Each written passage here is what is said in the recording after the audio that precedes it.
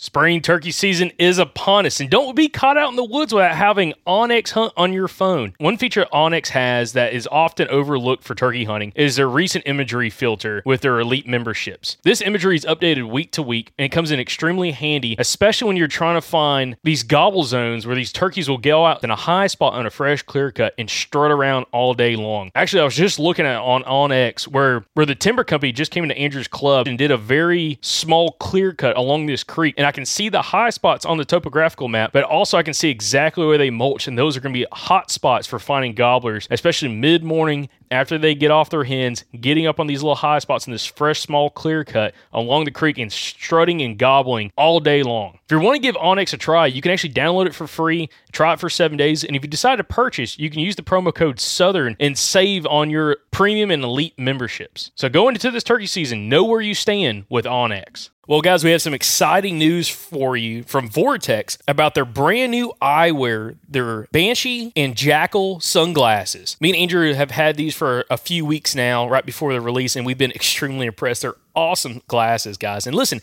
if you're needing some new sunglasses, not only do they have the VIP warranty, but they're tough as crap, guys. Scratch-resistant eyewear, it's extremely important. And also, they have safety features as well. So when you're out shooting at the range, again, these are rated glasses, so you are going to be more than protected when you're at the range. But they also look fantastic when you're out around town. So right now, Vortex has some special pricing on their website, which is vortexoptics.com for the new eyewear. But also, if you use the code SOUTHERN20, you get to save even more on this special pricing for right now at vortexoptics.com. Again, check out the new eyewear from vortexoptics.com and use the promo code SOUTHERN20 to save on their brand new eyewear. If you live in the Gulf Coast region, you need to find yourself at the Eco Wild Expo May 10th through the 12th in Mobile. It is the premier outdoor expo for the Gulf Coast region, and we're going to be there. We're going to have a booth. We're super excited about it. Can't wait to meet you guys that live down there. We absolutely love the Gulf Coast region, so to be a part of this show, we're super excited about. We're going to have past podcast guests there at our booth for you to talk to, guys who are relevant for your area, who you can talk to. You can pick their brain. You can joke with them, laugh with them, tell them your story, whatever you want to do. It's going to be an awesome time. We're already working on some past podcast guests, but hey, if you live in this area and you have a suggestion for someone you want to see at that show, write in and we'll see if we can get them. There's going to be all kinds of exhibitors at the show that are focused on hunting, fishing, conservation, and recreation. There's going to be activities for the whole family there. They got axe throwing, archery. They're going to have our podcast booth. And then for the kids, they got touch tanks, a honeybee exhibition, a raptor show, kids fishing tank, BB gun range, and a butterfly house. So you're going to love it. Your kids are going to love it. It's going to be an awesome time. So head on over to ecowildexpo.com to get more information on the show and to go ahead and grab your tickets. And hey, mark it on your calendar. May 10th through the 12th. Be there. We want to see you, and we're excited to talk to you. So we'll see you at the Eco Wild Expo this May 10th through the 12th at the Mobile Convention Center in Mobile, Alabama. Another day is here, and you're ready for it. What to wear? Check. Breakfast, lunch, and dinner? Check. Planning for what's next and how to save for it? That's where Bank of America can help. For your financial to-dos, Bank of America has experts ready to help get you closer to your goals. Get started at one of our local financial centers or 24/7 in our mobile banking app. Find a location near you at bankofamerica.com/talktous. What would you like the power to do? Mobile banking requires downloading the app and is only available for select devices. Message and data rates may apply. Bank of America N.A., member FDIC.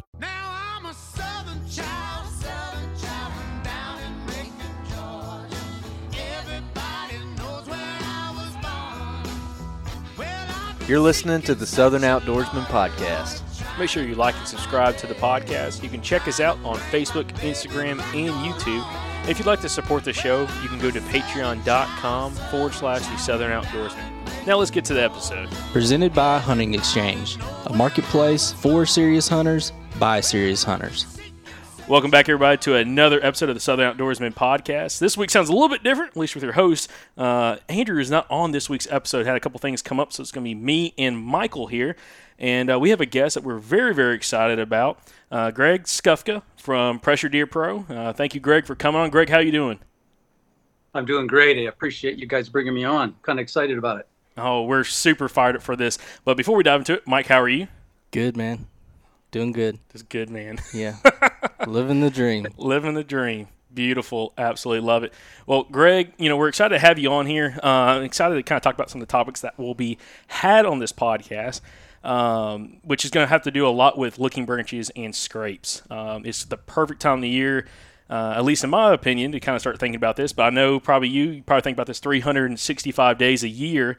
But Greg, can you just give us a little rundown, kind of who you are, what is your background when it comes to whitetail hunting, and also the region of the country that you're coming in from? Yep. So I'm in Michigan in the Midwest, one of the most heavily pressured states in the country. And so I've been deer hunting really mainly in Michigan, but in Kansas, South Dakota, Kentucky, Tennessee, Missouri, done a lot of hunting. But one of my things I've spent a lot of time in, 10 years of, I guess you call it experimentation, is figuring out how to create primary breeding scrapes that work. You can actually harvest mature bucks off of them. And so that's probably the most significant thing that I've been spending a lot of my time on. But the other thing is developing property to have more bucks on it and minimize buck dispersions from your property. A lot of people don't realize that they have one really, really good buck on their property. He's the big one. He may not have the biggest antlers, but he's got the biggest body. He may run off all your good bucks. And there's ways to minimize that and how you develop your property. And that's the other thing I do. Absolutely. Well, we're going to kind of dive into this. Of course, Bill highly recommended you, Bill Vale from, of course, Pressure Deer Pro, who we had on a couple weeks ago, highly recommended you to come on the show. He was actually, before I had even interviewed, or we had even interviewed Bill, he was talking about you and actually doing some research. I was like, man, Greg sounds like a perfect guest to come on the show, so I'm glad we're finally here having this conversation. But we're going to talk a lot about primary scrapes. And maybe to start us off, can you talk to us and explain what is a primary scrape and what's the difference between that versus, some of the other scrapes guys might see in the woods that some people may call a testosterone scrape or something like that? Well, there's really two basic kind of scrapes. There's secondary scrapes, which are made randomly by any age group, age class of buck, and they make it anywhere where there's an overhanging branch. It can be along a food plot, it can be along a wood's edge. You find them all over the place. Those are ones that some people, you may end up with a big one at a certain location, and people may hunt over that and never see a buck, because that's not one that's necessarily part of their routine. And particularly when the seeking phase is going on, that's when you really want to make sure you're on a primary breeding scrape, because that's where the action's going to be. Now, a primary breeding scrape is usually chosen, chosen by one of the mature bucks on the property. He picks a spot. Why does he pick that spot? Well, he knows where the does are. He knows where the food is, and he's going to intercept them. So he's going to pick that location where he can be safe and he can scent check it before he comes into it to check it. So those are the things that happen. So a lot of times people will find a primary breeding scrape in the woods. It'll be a really big scrape. It'll have an overhanging branch that's broken off. You can tell it's all chewed on, and it's got all kinds of scars on the branch itself. That's what I call a primary breeding scrape. The does will urinate in that scrape, the bucks will on their hawks, and that's where the action comes. Lots of times those mature bucks will bed downwind of those within sight. So when you come in there and you find one, they've seen you and you've already been busted. So there's lots of reasons why when you find a primary scrape like that, it's difficult to hunt them because the buck chose the location. When I do a setup, I get to choose the location, so I choose it where I have the advantage as a hunter. Very interesting. Now, I've got to ask this because some listeners are probably wondering this. Is primary scrape another name for a community scrape? Or is that kind of hand in hand, is that like a synonym, or is that just something totally different from your perspective, in your opinion? Well, my approach is based on what I call the communal effect. What the heck's that? That's kind of crazy. The communal effect means the fawns, the does, the young bucks, the middle-aged bucks, and the mature bucks all hit those branches in that location. When a mature buck makes a scrape in the woods, he makes it that fall, right? He's going to make it maybe in October, maybe in November. It just depends when he makes it. So not a lot of deer are hitting that scrape or that branch. So there's not a lot of scent there, right? Mm-hmm. When I think about a community scrape, like you mentioned, it's one that my setups have at least 8 licking branches in them. Because let me give you a quick example. Minerals, for example. Most of us, you can't put out minerals in every state now, but where you can, you put out a mineral block and a bachelor group comes in, what happens? Only one buck gets a lick on that mineral block, and then they leave. The dominant buck will go in there and lick, and the rest of them, they'll leave, right? So what I do now is I put 3 or 4 in one place so everybody gets minerals, because you want every buck to be healthy and grow big antlers, right? Mm-hmm. So same thing applies to a primary scrape setup like I do. There's 8 branches. I've had 7 3.5-year-olds and older come into one of my sets, and they all went to their own branch. So I got 7 deer worth of scent left on those branches just from that group coming in. Does the same thing. I sent you a picture of one branch. There's 5 does in that picture, right? And they all want to do it. And one last thing on this is fawns. I've had fawns literally jumping on their hind legs trying to get to the branch because we've been taught 6-footish. Well, I'm now saying the optimum height is 5'6", and I also have some at 4.5 because a fawn has scent just like adult deer do, right? So they love. I mean, I have a lot of fun watching the fawns hit the branches. I mean, it's pretty entertaining actually. So I just had an aha moment. Last year, I'd put out a scrape, made my own mock scrape. That same actual morning, I ended up having a buck come in. He went to where I'd made the mock scrape, and he smelt it, but he went back across the probably 10 foot, found a vine on a tree, and he made that one his, and I didn't realize that that's what was going on. It's interesting, yep. So what do you think? So when you make a mock scrape or a primary breeding scrape like I do, what do you think the first thing is that gets a deer to hit one of those branches? It's totally visual, right? So I'm going to explain later in this podcast how you set this up and what are the key attributes of a licking branch setup that makes it very visual. After a visual and a deer chews on that branch or rubs his glands and his forehead on it, now there's 2 things that attract a deer to that location, scent and visual. So both of those are key as you develop your scrape setups. Oh, I love this already. Yeah, I love this already. We're only like 9 minutes into it. I'm like excited. Lots of good stuff so far. So Greg, before we kind of dive into, again, the weeds of everything, can you talk about how did you get to this point of your hunting career when it comes to your knowledge of scrapes? What were some of those learning curves early on, and how did you put things together? That's a great question. I've been working on it for 10 years. If there's any approaches to putting licking branches out, including ropes with grapevines, any kind of branch you're talking about, I've done all that. I've even got, the fiberglass rods you can get from Tractor Supply to mark your driveway when they're going to plow the snow. I've even used those, drilled those into rods and attached branches to them that way. One of the things you might be asking is, why do you want to attach a branch? Well, you want to attach a branch for 2 reasons. I want to put it where I want to put it, but I also want to use the right branch. There's a whole bunch of difference in the types of branches and what work and what doesn't. And I can talk about that at some point as well. Oh, yeah, we're going to get into that. So that's interesting. So this has just come about from just your personal experience and kind of putting things together and some testing and seeing what kind of worked over years of experience. Yeah, and the other thing is I run way too many game cameras. I run 18 cameras almost year-round on my property. So I look at probably more videos and more pictures than anyone.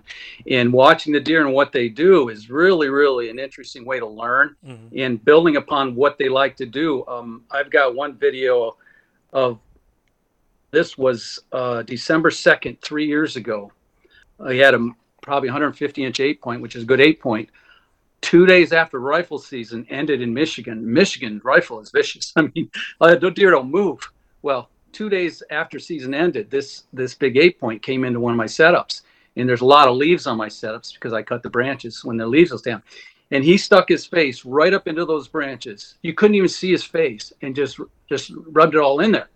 What's really interesting, he then went and this was at 9:30 in the morning. He went 300 yards to another setup I had and did the same thing. And then I never saw him again. Another camera picture of him after that. So he could have been shot second day after rifle season ended. Wow. The bull. So anyway. Well, I want to kind of dive into this a little bit. First off, what are some of the biggest mistakes you think guys make when it comes to trying to make their own mock scrapes, especially when you see people that just aren't having success using mock scrapes? Well, where you put them is really, really important. And the height of the branch is important. And we're going to start to get into the details. You have to have a hard edge.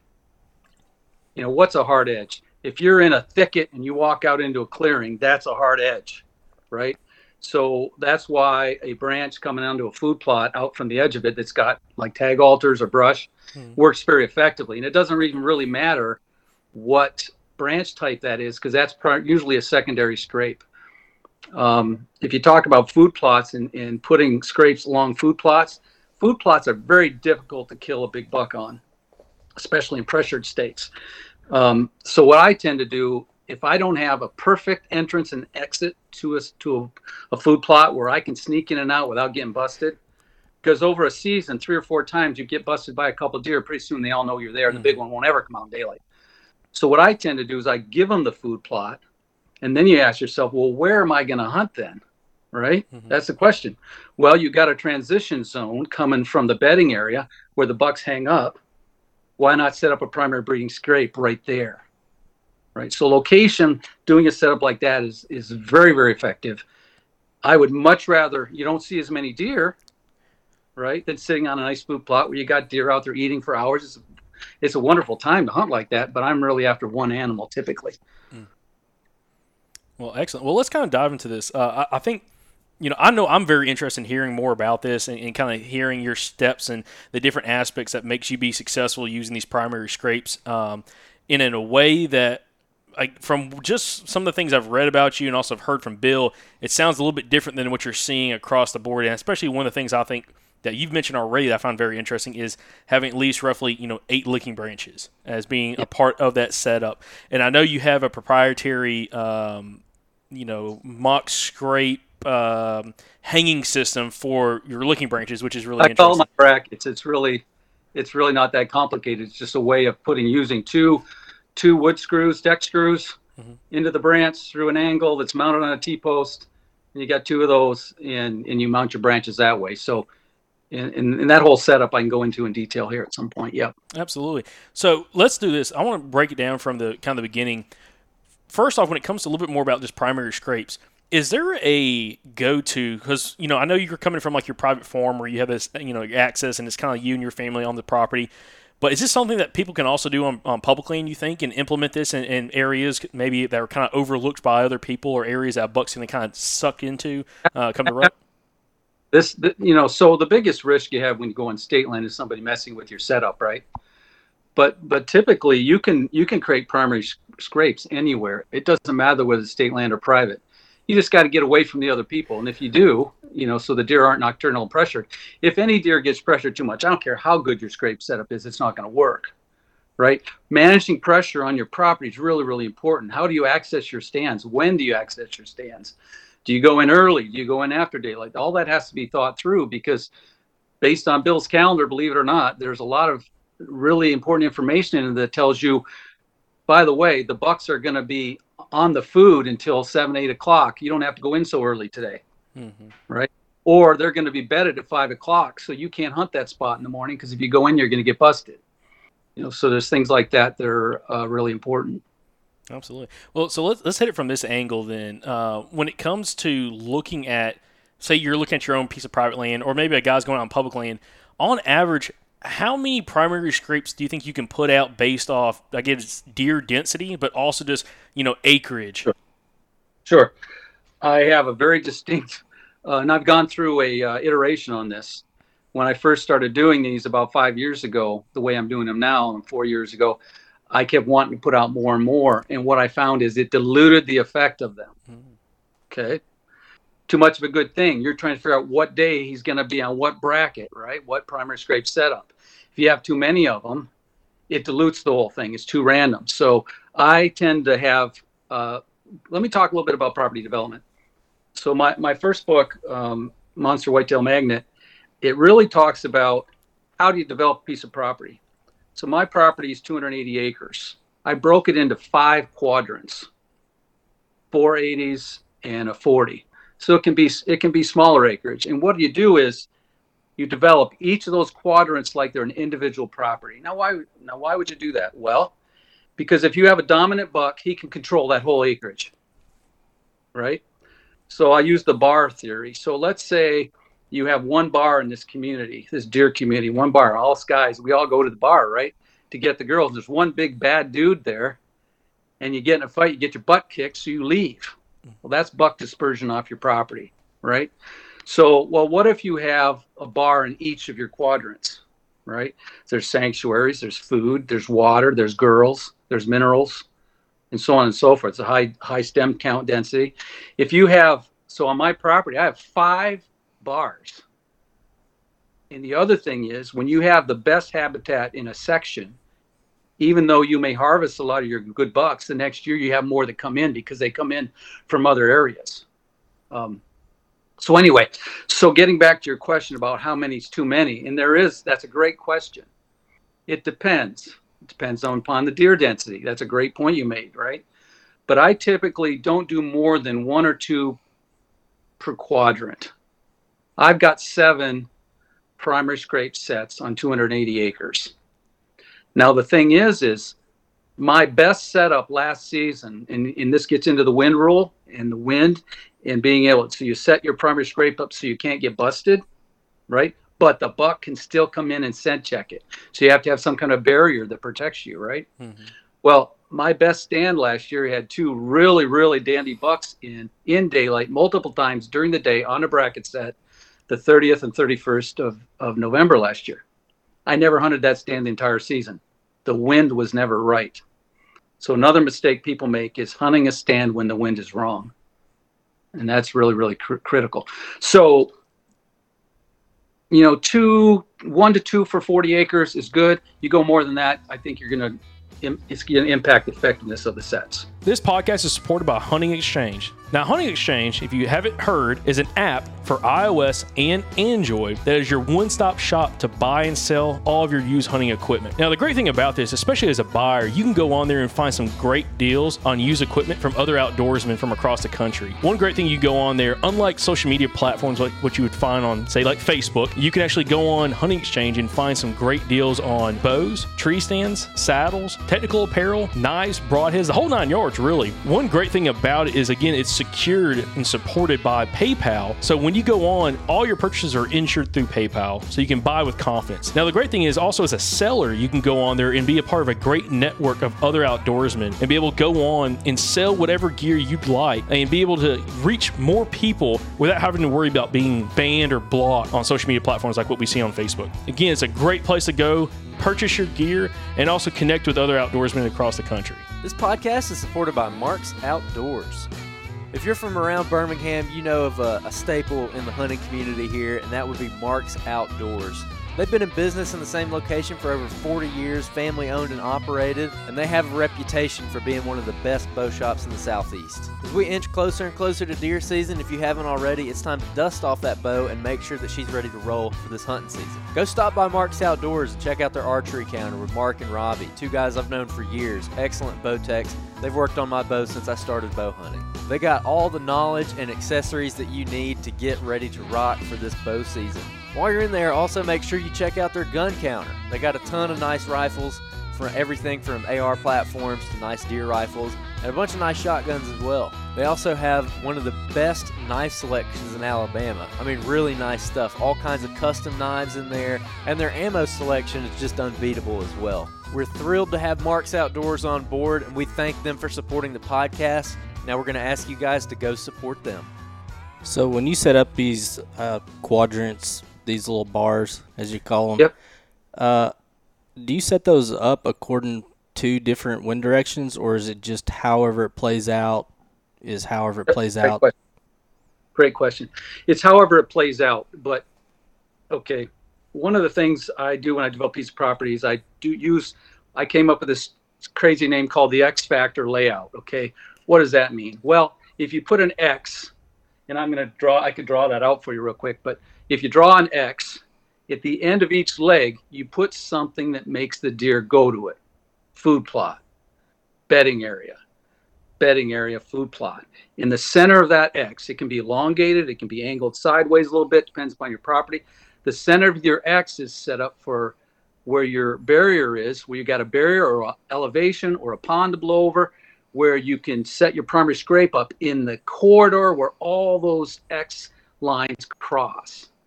So when I'm developing a piece of property, I do that in each section. It depends upon where the barrier is, what the wind ends up being. But that's why I have 7 primary scrape setups, but I can hunt any winds with them. I've got at least one for every wind. And some of them have more than one. Some of them have 3 or 4 primary wind directions that you can use. Just while we're talking about the barriers, because we're about to go through, the steps of how you're going about picking these locations, entrance and exit routes, the whole 9 yards. But You talked about barriers, and having a barrier is really important for you. How does the wind rule and the barrier play a factor to location of that primary scrape in that perfect spot where you can get in clean and, again, you can hunt it? So let's say you have a marsh, right, that's maybe 100 yards across, right, and it comes to a point. And that marsh is really mucky and the deer don't cross it because it's just too deep of mud, right? Well, the deer, with the wind roll, they want to quarter into the wind. I look at it, they want to go into the wind to scent check it. Whether they're quartering or however they're going into the wind. So what that means is you're going to blow right down that marsh. They can still follow the edge of the marsh, and they absolutely will do that, and come into your scrape setup, and it'll work that way for the wind for you. Mm-hmm. So a barrier can be an open field. It can be a fence row, a tall fence. It can be a pond. It can be even a river can be used, depending upon the layout of the river. But elevation advantage is a big thing for me. So that setup I told you I couldn't hunt. Mm-hmm. I'm up on a 30-foot bank. I mean, the dimensions of putting these primary scrapes in is really interesting because I've taken it to a different level this year. I've now set up a spot, that spot I talked about that I didn't hunt last year. I've now got a primary scrape set up in the bottoms that I can shoot to because I'm on an edge, and the top flats. So I got 2 primary scrapes I can watch, and they're in different quadrant setups. Because the river is a divider for my quadrants as I set them up. That's awesome. I was going to ask, how close could you put those together? And as long as I guess you have a barrier, then you could actually put them fairly close to each other. Well, okay, that's a great question. So when I say I have a setup, that could have 10 brackets with 20 branches in it, right? A setup to me is within vision of my stand. So that zone is like a scrape zone. It's not really a scrape line. And so those 2 primary scrapes are probably about 70 yards apart, but they're in the same general area. So I count that as one setup. So I want to kind of start working through this. Greg, can you start working through when you're looking at a property, okay? And let's look at this from, again, a private land perspective, and then also we can kind of think about this as well for the public land guys out there. What's going through your head of, again, location to place a primary scrape? Kind of walk us through what goes through your head in that X factor. Exactly. So I did a property here, 60 acres just recently, right near me here. And it was a flat piece of property, and they were having horrible success. Lots of deer. Park effect woods. So not a lot of cover per se, some cover, but not a lot of cover. But basically, when you go in, what I see a lot of people do is, and I understand why, they come in, they got a nice oak tree that's perfect. There's all kinds of deer signs. There's some rubs. So they put a stand up in the middle of a flat woods. They will get busted every time they hunt, right? Because the deer you don't know where the deer are going to be, and they're going to be moving all around, right? So what did I do there? So I ended up putting 2 bracket primary setups on that property. One was along a marsh, where they blow out across the marsh just like I described it, and they've already got a lot of camera photos of bucks coming into them. So one of the things I talked to them about is you've got to do some clear cuts. There's a lot of people out there to do hinge cutting. I've done a little bit of hinge cutting. Personally, I'm not in big favor of a lot of hinge cutting. There's some dangers to it. It's a lot of maintenance to it. It keeps falling down. Nature pulls it down. It does create cover. I'd rather go in and do targeted 3 to 4 acre clear cuts and get great browse for the deer, great cover, and give you more hard edge. Because hard edge is really important if you're trying to set these brackets up as well, because you got to know how they're going to be traveling. Let me give you an example. Let's say you had a thick area and you had 10 runways coming through it, right? 10 runways. Which one do you put the primary scrape on? You put it on the one where you have the best wind advantage, because they will come to it. Once they start hitting it, there's so much surface area on the leaves in the fall because there's so many branches, and they're all perfectly placed. In nature, licking branches are not perfectly placed. Branches tend to grow up on the ends. Have you ever noticed that? Because they're growing towards the sun. When I set a licking branch, I turn it over. Well, why would you do that? Because now it's down in their face, right? So those are the kind of attributes that are important when you're setting those up. So you set it up on the branch that gives you the best, where you got the best tree. There's only one tree, that's where it's going to go, because you know the deer will come to it. And that's been even hard for me to get used to believe that they're going to come. So what's your perfect tree up there? I know mine down here is a beech tree. They're always at the perfect height. They're always at the perfect length out from the tree. And they just multiple limbs all the way around it. And that's usually like where you find your primary scrapes, is because I guess they're to that point again, just like you mentioned at the open of the podcast, they have a bunch of different options for licking branches. Yes, they do. I'll answer your question about the tree first, then I'll maybe get into the branches a little bit. I love white pines. I have tons of white pines up here in Michigan. White pines get big. They have a lot of branches, and there's a lot of good cover, so hide yourself in. If you talk to Bill, if you put a stand anywhere, and I agree with this fully, you got to oak it in. We call it oaking it in. If you walk through the woods and you see your stand and you can see it, so can that big buck, right?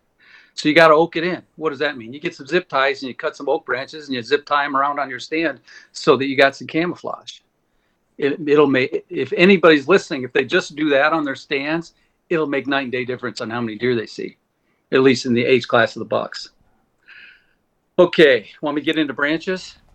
Yeah. Yeah, absolutely. I was going to say, yeah, let's get into that, because this is something that Bill told me. The specifics on species can play a factor on region and what those bucks are wanting to hit based off where you're located at, which can change, I guess, across the country, really.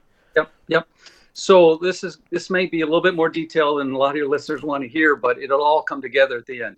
So I did scrape setups with 10 different kinds of branches: maple, oak, beech, apple, pear, basswood, and scrub oak. Okay, those were all, I might have missed one, but anyway, there was 10 of them.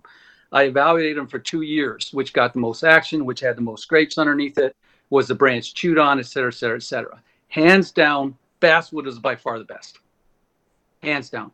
And I kind of knew that going in because there's hunters in Michigan and consultants in Michigan that said basswood's a good licking branch tree. It is. If you have licking branch trees on your property, you should be setting them up for scrapes because they work amazing. So why the heck is that? And that bothered, because I'm an engineer, so I had to study it. So I got looking into it. Well, why the heck is basswood a preferred branch?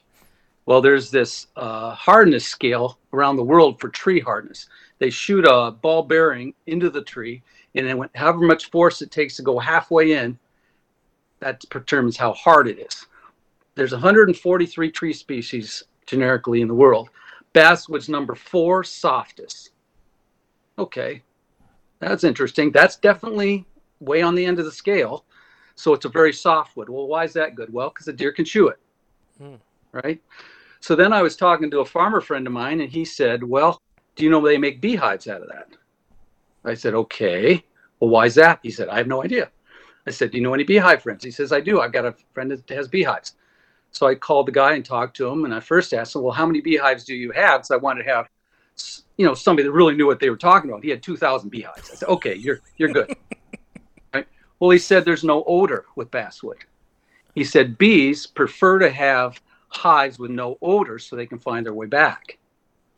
Right?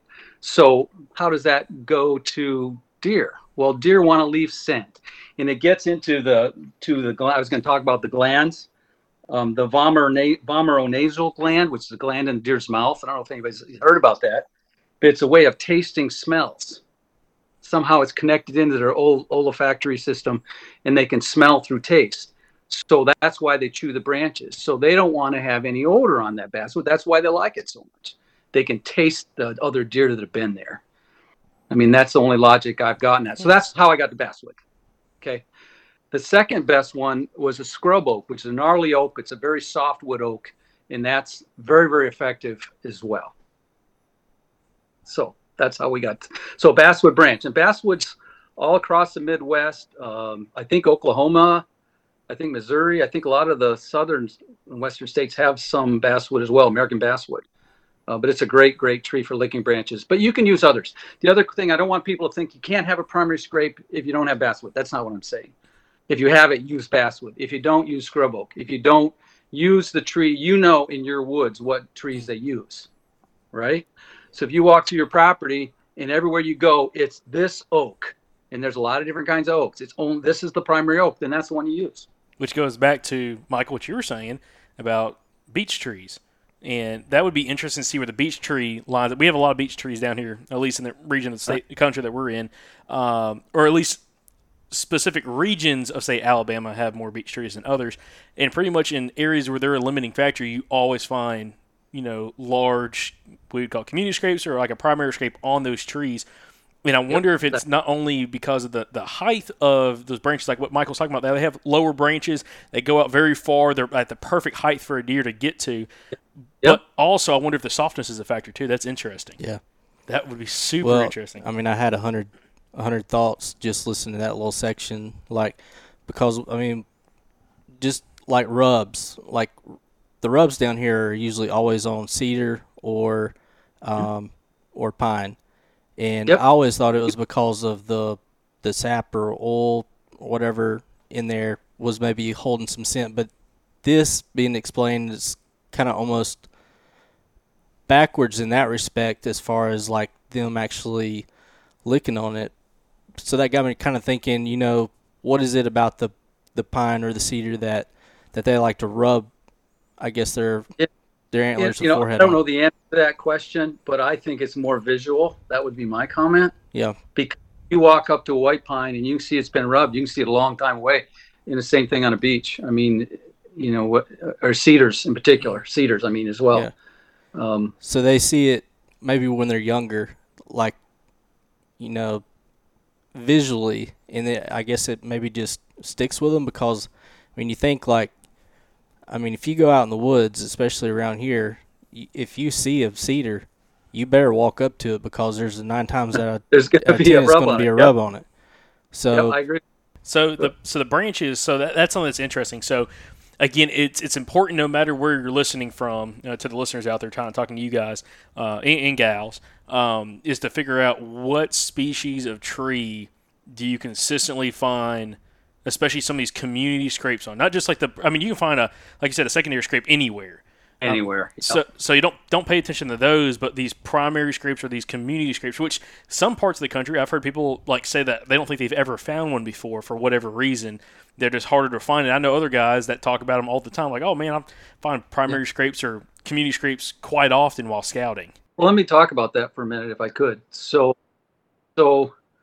in nature, some properties have great setups for bucks to make scrapes. Others don't.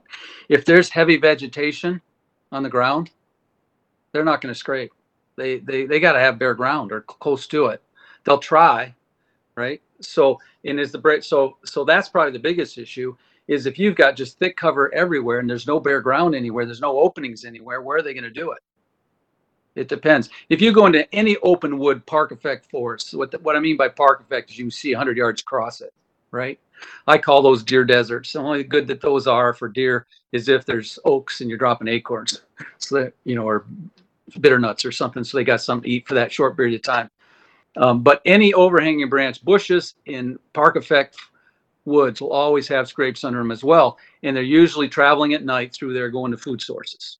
Do you think that's the same reason why a lot of the logging roads have, you'll have scrape lines on there just because it's bare? Mm-hmm. Yep, that's exactly right. It's a hard edge. And if you want, I can get into the setup now if you want. Yeah, let's do it. I was going to say that's what I was going to try to bring us back to is X factor, location, picking that primary scrape, and again, that setup. So basically, I do my setups on T-posts. Go and run Tractor Supply, buy yourself a 7-foot T-post. It has to at least be 7 foot because by the time the branch curves down, you want it to be at the end of that branch to be at 5 foot 6 inches. Okay, so I set these up in March, and I typically do at least 2, if not 4 brackets at each spot. That means 2 branches per T-post, right?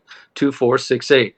Now you set those up 2 on each side, and it has to be perpendicular to your stand. Okay, so if you drew a line from your stand and you had a T at the end, it'd be the perpendicular line. They'd be on each side. Well, why do you want that? So when the buck comes in, he's broadside. Otherwise, you don't know what direction he's going to come in. So you want to set it up that way. It's pretty straightforward to do that. Now, so let's say I went into a thicket and I found some good runs in this thicket, and there was a nice white pine over here, and I had a barrier that way. I had a wetland or a bog or something, and I wanted to do a setup there, but there was no openings. I make the opening. Okay, needs to be 15 yards circle. So you want to keep a hard edge. So you take everything out on the interior of that circle. So now you got bare ground. It takes work to do that, but you only got to do it once, right?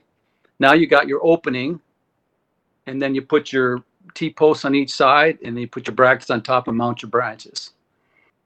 Okay, so the hard edge is really important. You can't have 2-foot tall weeds in the opening. You're trying to create a visual. You want them to walk through that opening wall, that hard edge wall, and see, whoa, look at those beautiful licking branches. That's what you're trying to create, okay? So everything has to be either cut. Either you spray it with Roundup, or you get on your hands and knees and cut all the little trees that are growing that are 2 foot tall, just snip them off the ground level, and then spray with Roundup. Mount your branches. You need to have them at least 10 feet apart so you can have 2 bucks on one on each side hitting those branches at the same time without being against each other. So you want to give yourself a little bit of space. You put your T-posts right in the edge. So they're really not in the circle per se, but they're on the edge. And then the last thing you do is you spray a circle where a scrape would be with Roundup, and you kill the vegetation if you need to. You don't always need to. And then the deer will start coming. So the first deer that comes in will hit the branches. I've had deer come in the next night. That client I told you about that I did, he had deer pictures the next day coming into the branches because it's visual.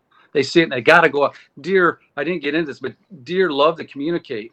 And what these setups end up becoming is a destination checkpoint for them, for the bucks.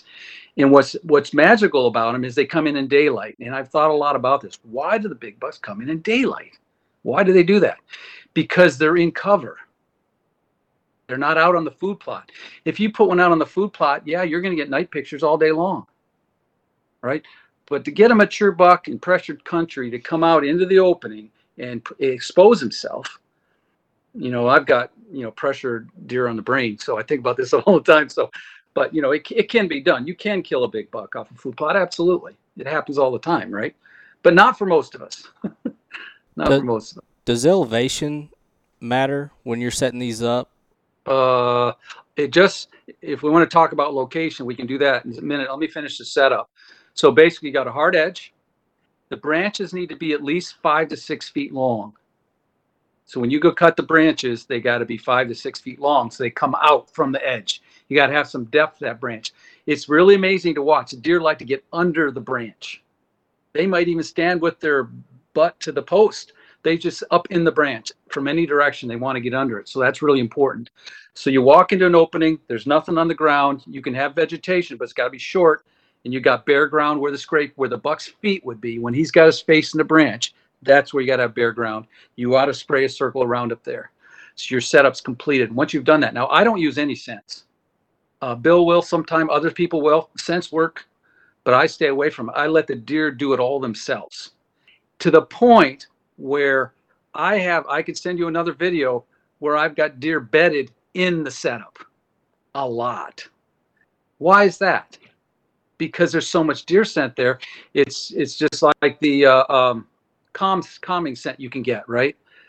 That's out there. That's exactly what that does. That calming scent calms the deer down because it's deer scent.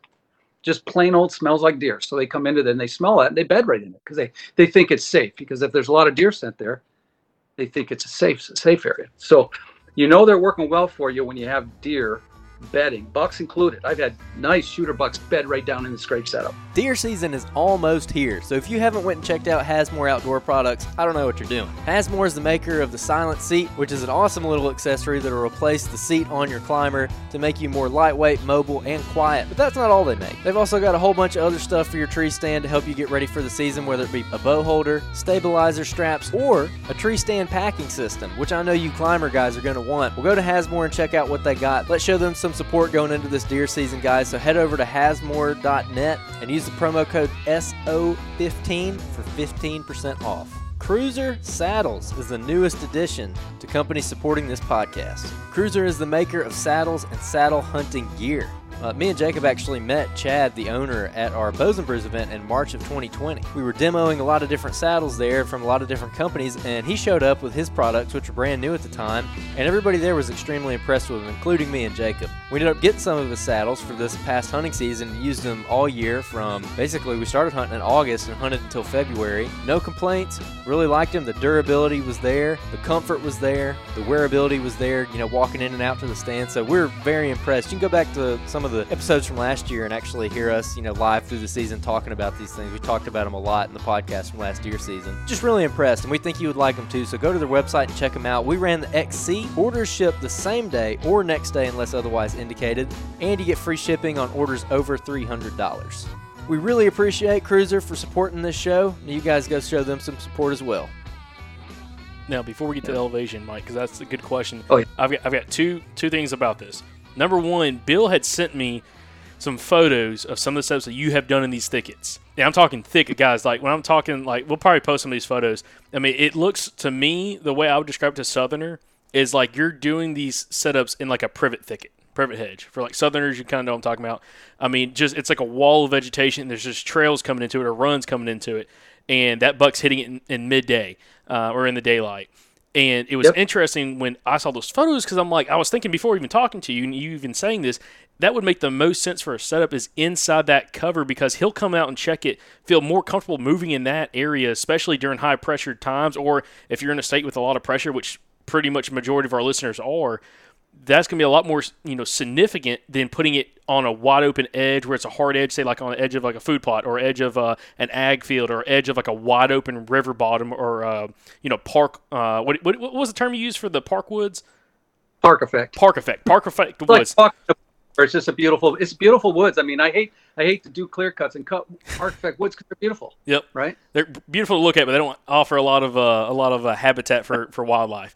But again, it makes more sense to put that inside that cover. And I'm thinking more so here as like a Southerner, we live in an area of the country that our number one, you could say, resource when it comes to agriculture is timber, okay? Every place that we hunt, public land and even my private farm, everything is rotated around logging, okay? It's all pines, and we have both longleaf pines and loblolly pines down here in the southeast. And when they cut it, it's awesome habitat for the first 6 years, and then it kind of fades out, and then you got to find the next cutover, and you got to kind of keep on hopping and find where there's deer at. But putting that primary scrape inside the edge of that now opens up things to do at our family farm that I've never even thought about before because it's at the perfect age right now to do this. And that that kind of gets me excited thinking about it. So keep in mind, it doesn't have to be impenetrable. It just has to have good security cover around. It can have little openings all around in it as long as there's good cover, right?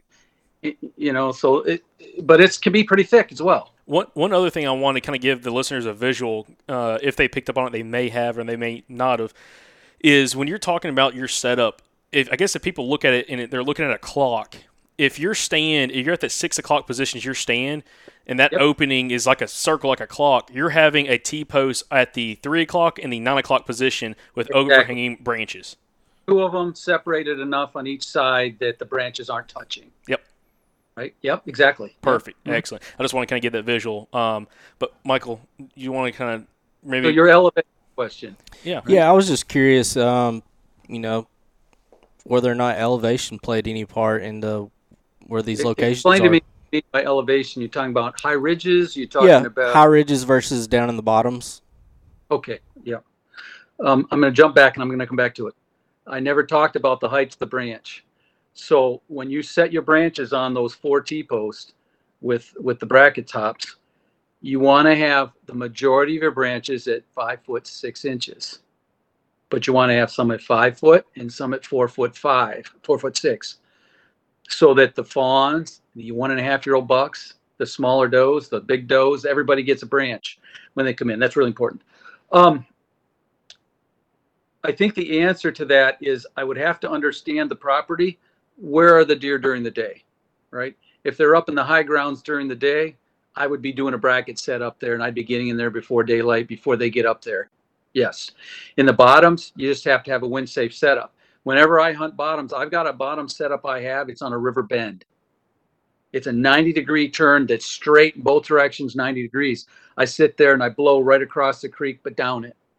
That's the only southwest wind is the only wind I'll hunt it. And the deer come around that corner all the time. And I've got a bracket set in open woods. Okay. So you can set them up in open woods in a travel corridor. That's in the bottoms. But you have to think through what's the wind going to do. And, so in the morning, most of the deer are out in the big farm fields, ag fields to the north about a half mile. So I get in there an hour before daylight and I won't see a deer till, if it gets light at 7, I won't see a deer till 8:30. Right. So you put them where you have to think about when do you want to hunt it and where the deer are going to be. If the deer are in there, they're going to hit it for sure. So some setups you're putting up in more closer to, I'd say, that bedding cover, and then others you'll put out in more of a travel corridor. So you really have to kind of know the setup in the area of what it's being used for by the deer. Yep. So this spot I just described is an X Factor setup. I did 2 4-acre loggings to make 2 bedding areas. I put in an 1.25 acre alfalfa plot, and I put a 1/4 acre of clover in. So I got 4 things. They're drawn through around that bend. They can cross the creek, but there's a big high bank there. So right on that bend, there's high banks, so even if they drop down off of that, they're not busting me because they're coming down and I'm going right. By the time they get down, they've crossed me. I haven't been getting busted in there. We'll see. Probably this year I'll get busted. That's interesting. So kind of get back to Michael's question. It really just bases off where the deer are at. If the deer is up high during the day, that's kind of that bedding location where they're spending time. You're going to have a setup down there. Or in some situations where they're down low, you just have to have a money set with a good wind. So let me just add this. So let's say, where don't you want to put a bracket setup? Well, it's like if you were going to put in a sporting goods store that sold all the best crossbows in the country or longbows or whatever, you wouldn't put it at 5 miles out of town at the end of a dead end road where there's no traffic, no gas stations, no party stores, nothing, right? Nobody'd ever go to it, right? So you always pick the best location where there's a lot of action. So that's the first thing. If there's not a lot of deer runways or movement through that zone, then I wouldn't put it there. So going from bedding to food plots is always great. Between bedding areas is good. Travel corridors between sections. Let's say they're going from this section of property to this section. Any place there's good movement. But I really like to put them in bedding more and more and more. I'm finding that really effective. If I can get in there before the deer, I got to stay all day, which is hard for me because I get really restless at my age. But so when do these deer really hammer these scrapes? Okay. All right. That's a great question. So there is no buck in a bottle, right? We all want that. Man, if I could just get that buck in the bottle. So every year I could just walk out there and take out the big guy, right? It doesn't work that way. The best time to hunt the brackets is not necessarily during the rut, right? Because what are they doing? They're chasing does, right? Now, if he happened to have picked up that doe on your bracket set, primary scrape setup, and he gets done with her, where's he going to go? He's going to come right back to it. So when I say that, there's that thought as well. But typically the best, Bill and I and Bill's calendar is really around the dark period. When's the new moon? That is going to be most of the breeding is going to occur around that new moon. And we see it on our game cameras all the time. Quick story.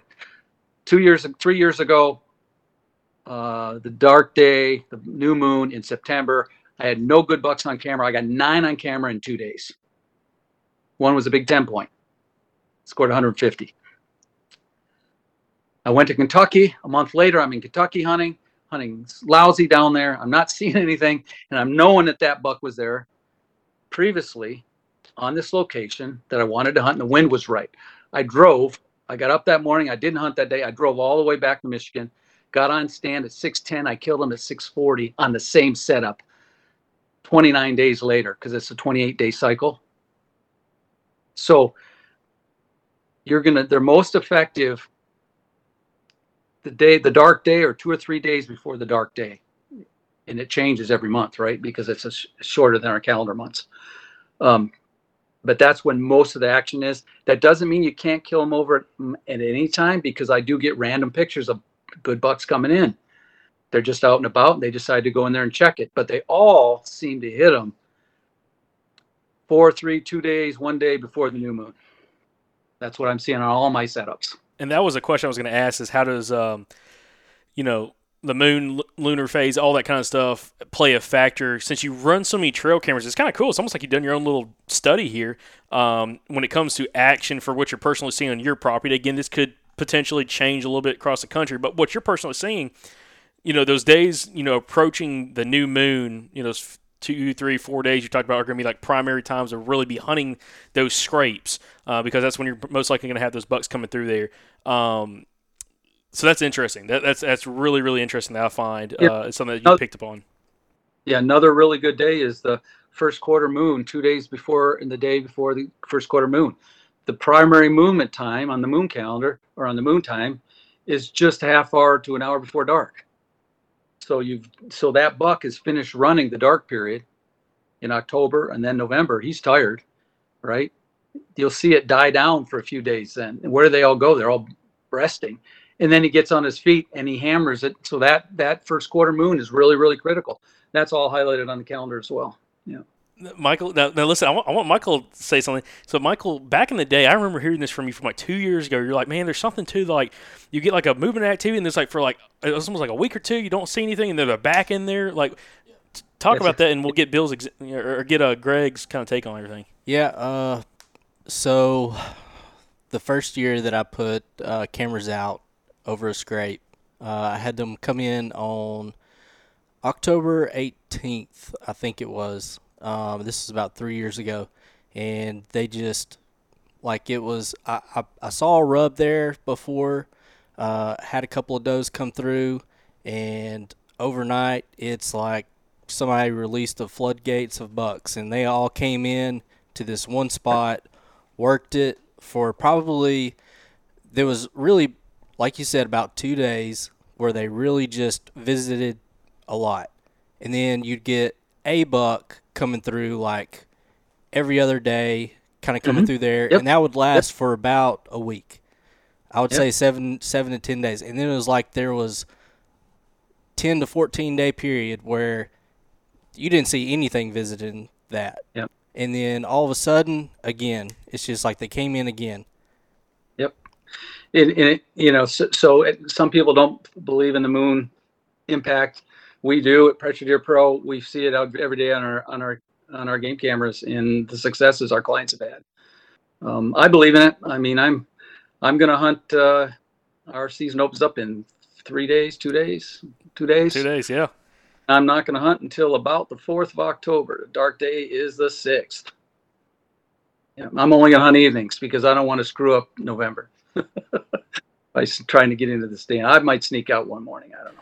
So one other thing that I really like about the whole, well, not just another thing in general, but just a topic that I find very interesting is using these primary scrapes to bring those bucks to where you want to ambush them.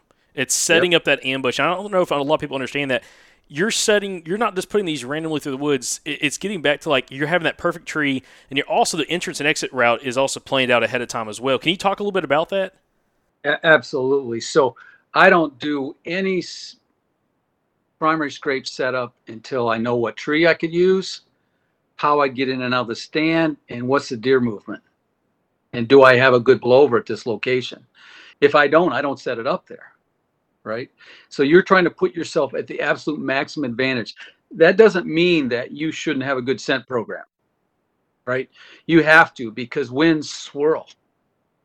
I've had cases where I had I think it was 8 doe and a 3-year-old 8-point and a spike all within 20 yards of me, and I was just loving it because the wind was perfect for me and it swirled. But they didn't spook, and I asked them, why didn't they spook? I know they smelled me because they got nervous because my scent program fooled them. It made them think I was further away than I was. So you should really, I want to stress that, is have a decent scent program because it can make a difference for you. I was actually just talking to another guest, a past guest, about that exact same topic, who's a gentleman who's just all about trying to do every little thing to give him that advantage. And that's what he said is like, if I can fool their nose, like you can't truly eliminate all human scent unless you're in a biosuit. It is completely airtight. But trying to eliminate it to an aspect, and this is a controversial topic because some people like just play the win. Some people are like, I get certain things that work for me and everything else, and different products that might be on the market or maybe something that they do themselves. But just fool that deer to make them think that, hey, instead of being at 30 yards, that smell's coming from 300 yards, and I'm inside of a thicket. So I'm like, I smell them, but I'm just going to kind of keep doing my thing and, pay attention. And that's the way he described it to me, the exact same way. And also what he talked about was in the rut when you're, this is a gentleman actually, well, this is Richard Fott, talking about hunting feed trees, who we just had on this past week's episode, talking about, in the rut with a doe being chased by a buck, and that buck might be trailing her 60, 80 yards behind, and she runs right up past your stand. Well, she's going to get downwind of you, or she's going to come past you and potentially get in your wind before that buck's even within range. He's like, if I can just fool her enough to draw him past me to get a shot, that it worked perfect. That's all I need. Yep. We don't only hunt primary scrapes, right? I have all my best spots are primary scrape setups, in my opinion, because I've had two out of the last 3 years I've shot really good bucks off of them, right? So, and we've had successes, but we still hunt funnels, we still hunt edges, we still hunt other locations that are good where there's good deer movement. I've got a bedding area made of giant miscanthus silvergrass, switchgrass, and it's got a cornfield that butts up against it that is phenomenally good. And I don't have any bracket sets in that. I just don't, because I'm completely hunting transition to the food, coming through the cover of the bedding, out of the bedding area, in heavy cover of switchgrass and miscanthus grass into the corn. So, well, that brings up a question then. What dictates you saying, I'm going to set on a scrape versus I'm going to sit on a transition area that you might not have one of your primary scrapes there, but you're just trying to catch that transitional movement? If I get some camera data that tells me there's a good buck going into this cornfield or into this sugar beet area or whatever, I may try to sneak in and hunt coming into that food plot. I really have moved away from hunting food plots because I just haven't. I've been hunting for a lot of years. I've never had great success killing deer off of food plots. I've seen some, I've passed some that were in right at daylight in the morning. 4 years ago, I had a huge buck come in, but I couldn't tell which buck. I'm so selective when I shoot because I'm trying to manage the herd. I knew he was big, but I couldn't tell what he was, so I had to pass. That's the only success I had. I would call it a success because I could have shot him. But that particular food plot was divided with giant miscanthus silvergrass, like an X or a plus sign. And in the center of that is a triple bracket. So I also do triple brackets in food plots. But the food plot can't just be an open food plot with a licking branch out in the middle. You got to have some dividers so they feel like they're secure, and they've got to go through it to find out what's in it. So that's the layout of a food plot that, that's important if you're going to try to kill them off food plot. The thing about the primary script that I find interesting is just how effective it can be put in the right spot and not overlooking the small details. Because when I mean overlooking small details, probably a detail I think that a lot of people overlook, myself included, I'm talking from personal experiences, is just that entrance and exit route. And again, how you might find the most dynamite spot, but if you can't get in there without them hearing or seeing you or smelling you, then it's not a good spot. It's not worth hunting. You can't hunt there, at least not successfully, unless you get extremely lucky somehow. And I think that's something that also, I'm going to ask you about this. How does weather fronts play a factor as well with what you're doing? I mean, will you sometimes go outside of, the dark periods and stuff to focus on an area because you have a massive storm front pushing through? Or how does, again, storm fronts make a factor or play a factor for you when it comes to activity on scrapes? So I'm like anybody else. I love to deer hunt. I mean, I got a passion for it. I've got an 11-year-old daughter that keeps me really busy, but I still make time to my deer hunting. So I hunt whenever I can, but I'm not going to screw up a spot that I know conditions aren't right. As far as weather fronts go, getting in there before the weather front hits or immediately after, once the rain quits, can be really good. And Bill will talk about this if he didn't on his podcast, so it rains all night and it's morning. The rain's supposed to quit at 8:00. You need to be on your scrape setup. You need to almost get out there in the rain knowing that it's going to quit, because as soon as the rain quits, that buck gets up. He's going to want to freshen that scrape up, but he won't do it until the rain quits. So if you still got a lot of rain dripping off the trees, it might take a while, but he will come in and hit that scrape. So hunting weather fronts can be effective. Absolutely. I mean, Yep, for sure.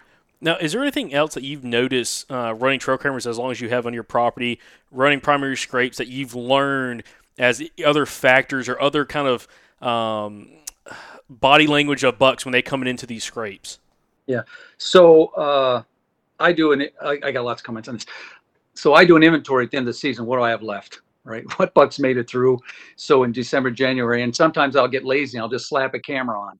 Right? So last year I had a really nice 9-point with an extra tine coming off his right side.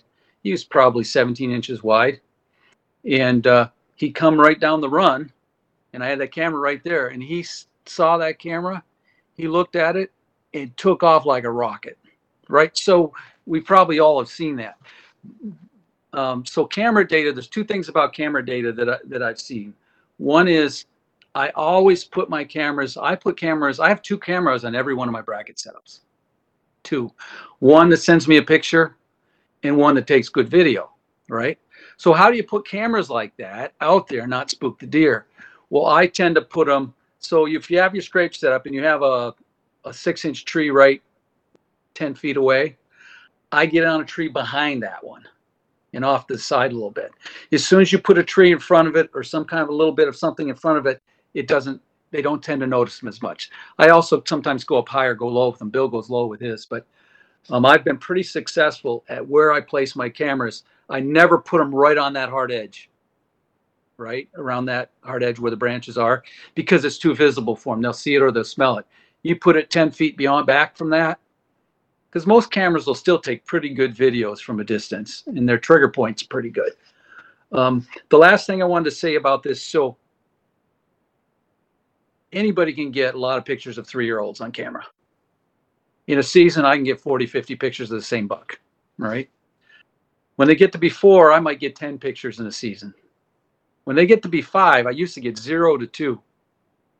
When I start doing these bracket setups like I'm doing, now I'm getting 10, 15 videos of these bucks coming in and just tearing these branches up and doing their thing in daylight, which is unheard of. Most of them, the pass I would get would be, because there's so much pressure in Michigan, it's crazy.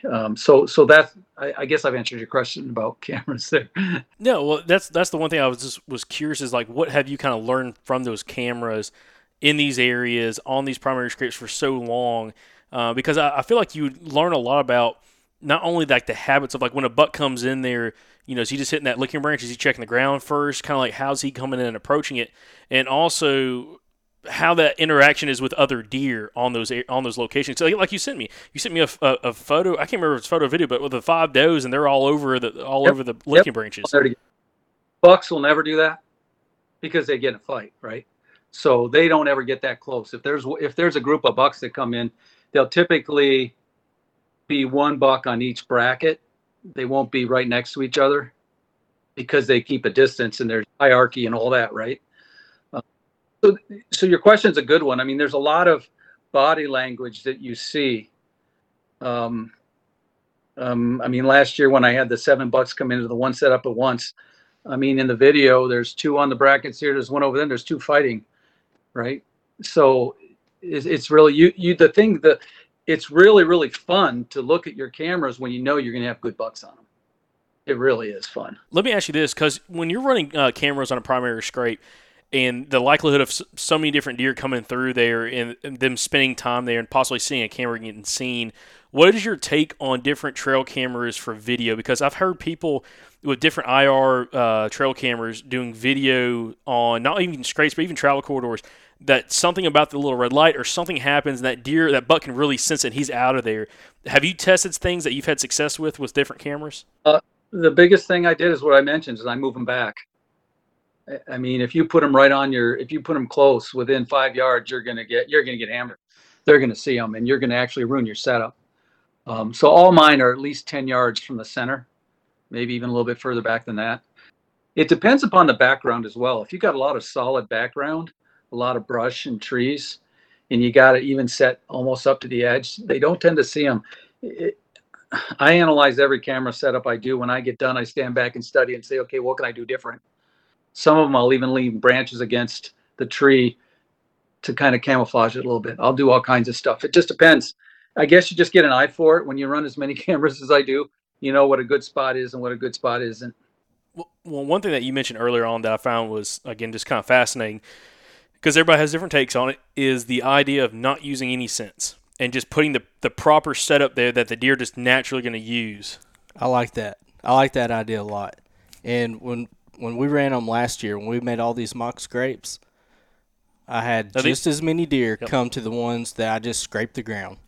You just scrape the ground, and you said visual, but I think also just that natural scent of the dirt. Absolutely. Yeah, good point. Yes. Yeah. Mm-hmm. Yeah. No, that's an excellent point. But that's where I was trying to get at, is the thought that, because some guys, we've interviewed guys in the past, one being Troy Pottinger, episode I think 175, about his mock scrapes. He lives out in Idaho. He hunts the Rocky Mountains, kills some really big whitetail up there, and he hunts exclusively primary scrapes, or what he calls community scrapes. But he's a scent guy, and he likes to implement different scents. What? Well, no, go ahead. Okay. I didn't know if you was going to miss that or not. Yeah, but no. Yeah, but he uses scents, and he has success with it, and he hunts areas with very low deer densities. And one thing that he's mentioned, which I want to bring up with this, is in these low deer density areas, these big mature bucks, and he's killing 6, 7, 8-year-old bucks, they have to check these scrapes, because there might be, in one huge drainage that might be 3 miles long, there might only be 1 or 2 doe groups of just a couple does. So he lives by that nose to try to find where the does at, are they in heat or not, and then go and find them, and of course knowing where they're at. And he has a ton of success, and he also hunts very similar, having some kind of wind advantage that buck has coming into the scrape. And he loves setting up on his favorite kind of barrier is a drop off, whether it's into a super steep drainage or bluff.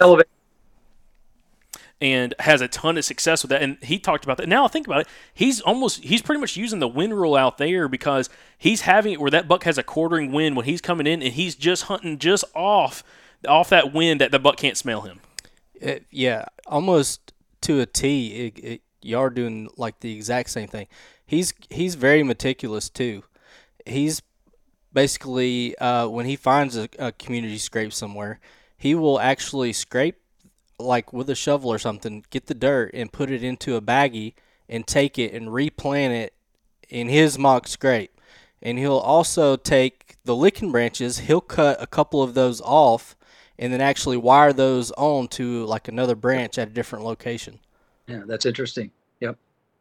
So I did fail to mention one thing. So my setups are all done in the spring, right? The stand is in.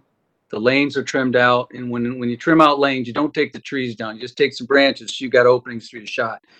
It's really a mistake to take down long lanes and all your trees out. I don't.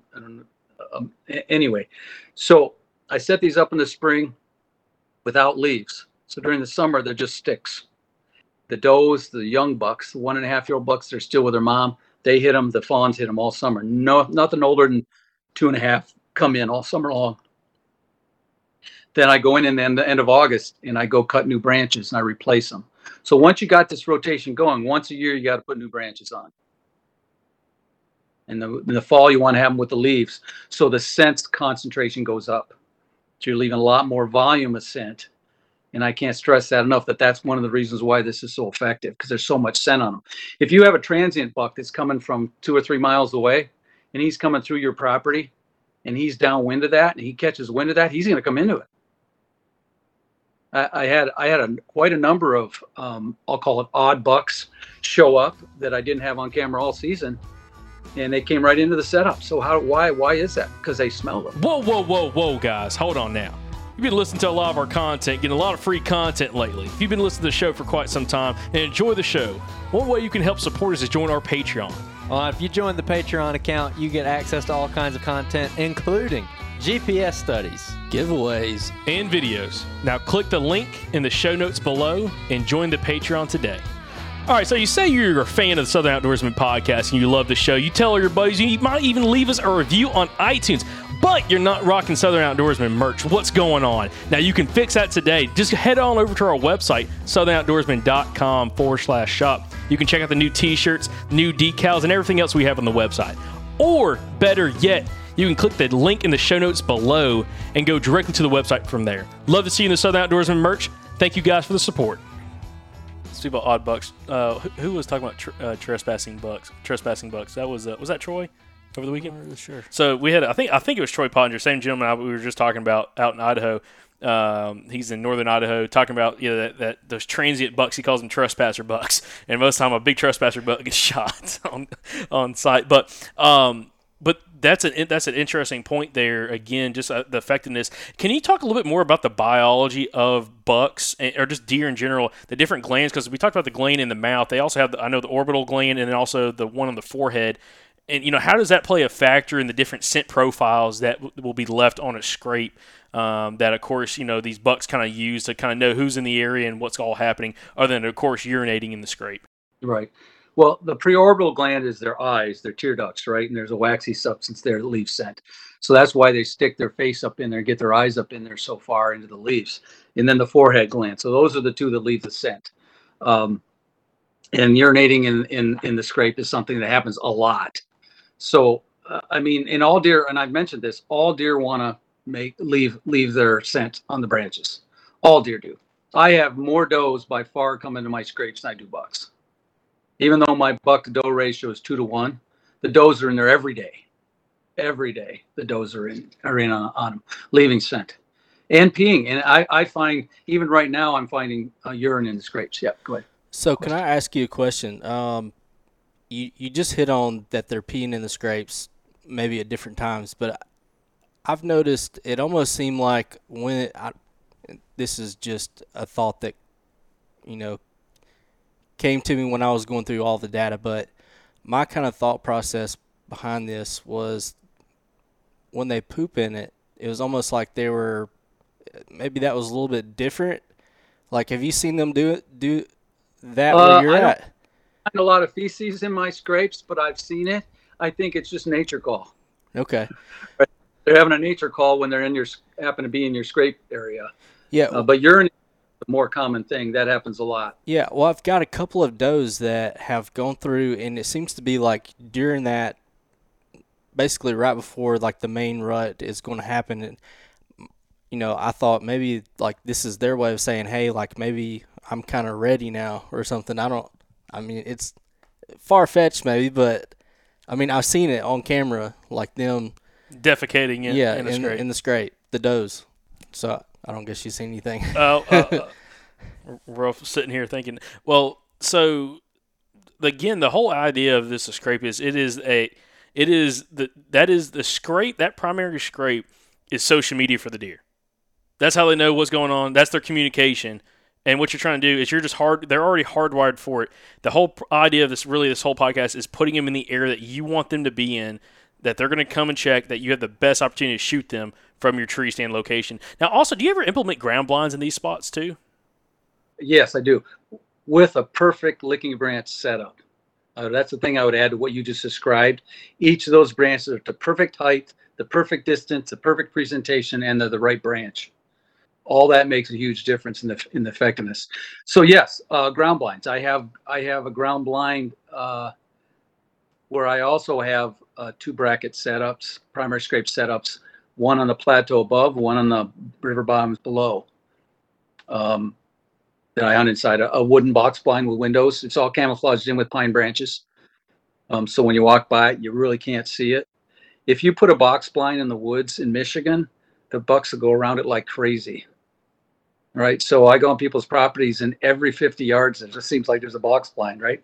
Once they start building them, they just keep putting them everywhere. But the problem is that when a buck gets to be 4 or 5 years old, he knows that means danger. So you got to camouflage them in. So if you're hunting on the ground, and Michael Yates is the guy to talk to with Pressure to Pro, you should talk to him about ground blind hunting because he's an expert at it. He's got the ghillie suit and everything else. He's had deer 2 feet away from him where he could reach out and slap him when he's been hunting. But the key thing, at least with my experience, is you got to camo in your blinds really well. In your rifle blinds, I've got rifle blinds that are sitting out there in the open, but they're back 200 yards from where I'm watching deer. Well, I want to do this. So behind you, so we're also we're doing a video podcast here. So of course the audio is going to come out on Monday, and the video will come out as soon as Michael gets it edited. So, not throw you too much under the bus. It ain't going to be out the same day, probably. Yeah. My first week of hunting is going to be next week, so I'm just letting y'all know that ahead of time. It might be a couple weeks before the video comes out. Anyways, but with the different segments and everything, you have a diagram here. And I want to talk a little bit about this as like different experiences kind of from, running trail cameras to also, going through the whole hunt and actually capitalizing on a buck based off some of these different setups. And I know you got one drawn up behind you. So this is a setup on my property. And it's the story I told you of where I had 9 bucks on camera in September, and I came back from Kentucky and I harvested a buck. This is the layout where I harvested that buck. Okay, so basically this is a creek right here. This is a 2-track that comes up into a food plot that's split with switchgrass. So it's got a switchgrass divider down it. White pine right here at the end. This is a 30-foot drop off down to the creek bottoms right here. Okay. I don't know if you can see these dotted red lines, dots or not. Those are deer runs into the food plot from multiple directions. This is all thick cover. So I put a bracket set, 4 brackets, 8 branches. Inside that cover, I had to cut that opening. So what did that buck do?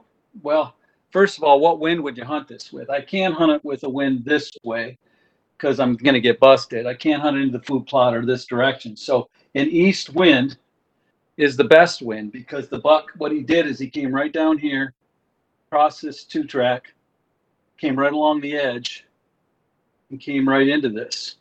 He went past it, came back, and I shot him in the food plot. Okay. I could hear him back here. I heard him go through. I could see him. I couldn't get a shot. That's the way he came into that bracket set. But I knew he was going to come through and come around, which he did the J-hook right into this. So that was with an east wind. What's interesting is I had hunted this plot layout for, 5 years and had never seen a 4 or a 5-year-old. I had him on camera, but never saw him. I always walked up this trail right here. Every time I walked up this trail up in the flats, I'd see a few tails. This is bedding area up here and bedding area down here. I'd see a few tails. Well, so that day I shot him. I said, I'm not going to go in that way. I actually dropped down, crossed the creek, went up this steep bank and got straight in here. And I killed him that way. So getting back to your question earlier, your entrance and access is really, really important. There's a lesson that I learned that this is an easier walk. Got a nice 2-track trail to go up versus climbing on my hands and knees up this bank, right, to get into the stand. But that ended up resulting in me killing that deer because he probably would have smelled where I walked. And kind of give the idea for the audio listeners out there, definitely watching this video is going to be, really key. But really the setup is just you're right off a bend on this major creek system. And we're on the eastern side of the creek with a very steep bank. Just east of the creek, I'd say, 30, 40 yards, you have a food plot where it starts. And between the food plot and the creek bank is very, very thick cover. And that's actually where the primary scrape is set up. And the buck came from the north, kind of working his way down the creek and kind of worked his way in with an easterly wind. So coming left to right and came in there with a full wind advantage and kind of J-hooked around into the green field, and then you shot him there. So it's a really interesting setup and makes a lot of sense as well about how he was getting into it versus how you were accessing it originally coming from the 2-track, and the 2-track comes from the western side. So you actually cross the creek and pretty much you're walking right past where that buck would be cruising through and also where you're saying a lot of other deer are bedded. So you're kind of doing a lot of damage, it seems like, coming from that direction versus just coming straight up that very steep creek bank. So the key is that deer, that buck, could come in to the edge, check his way up through here.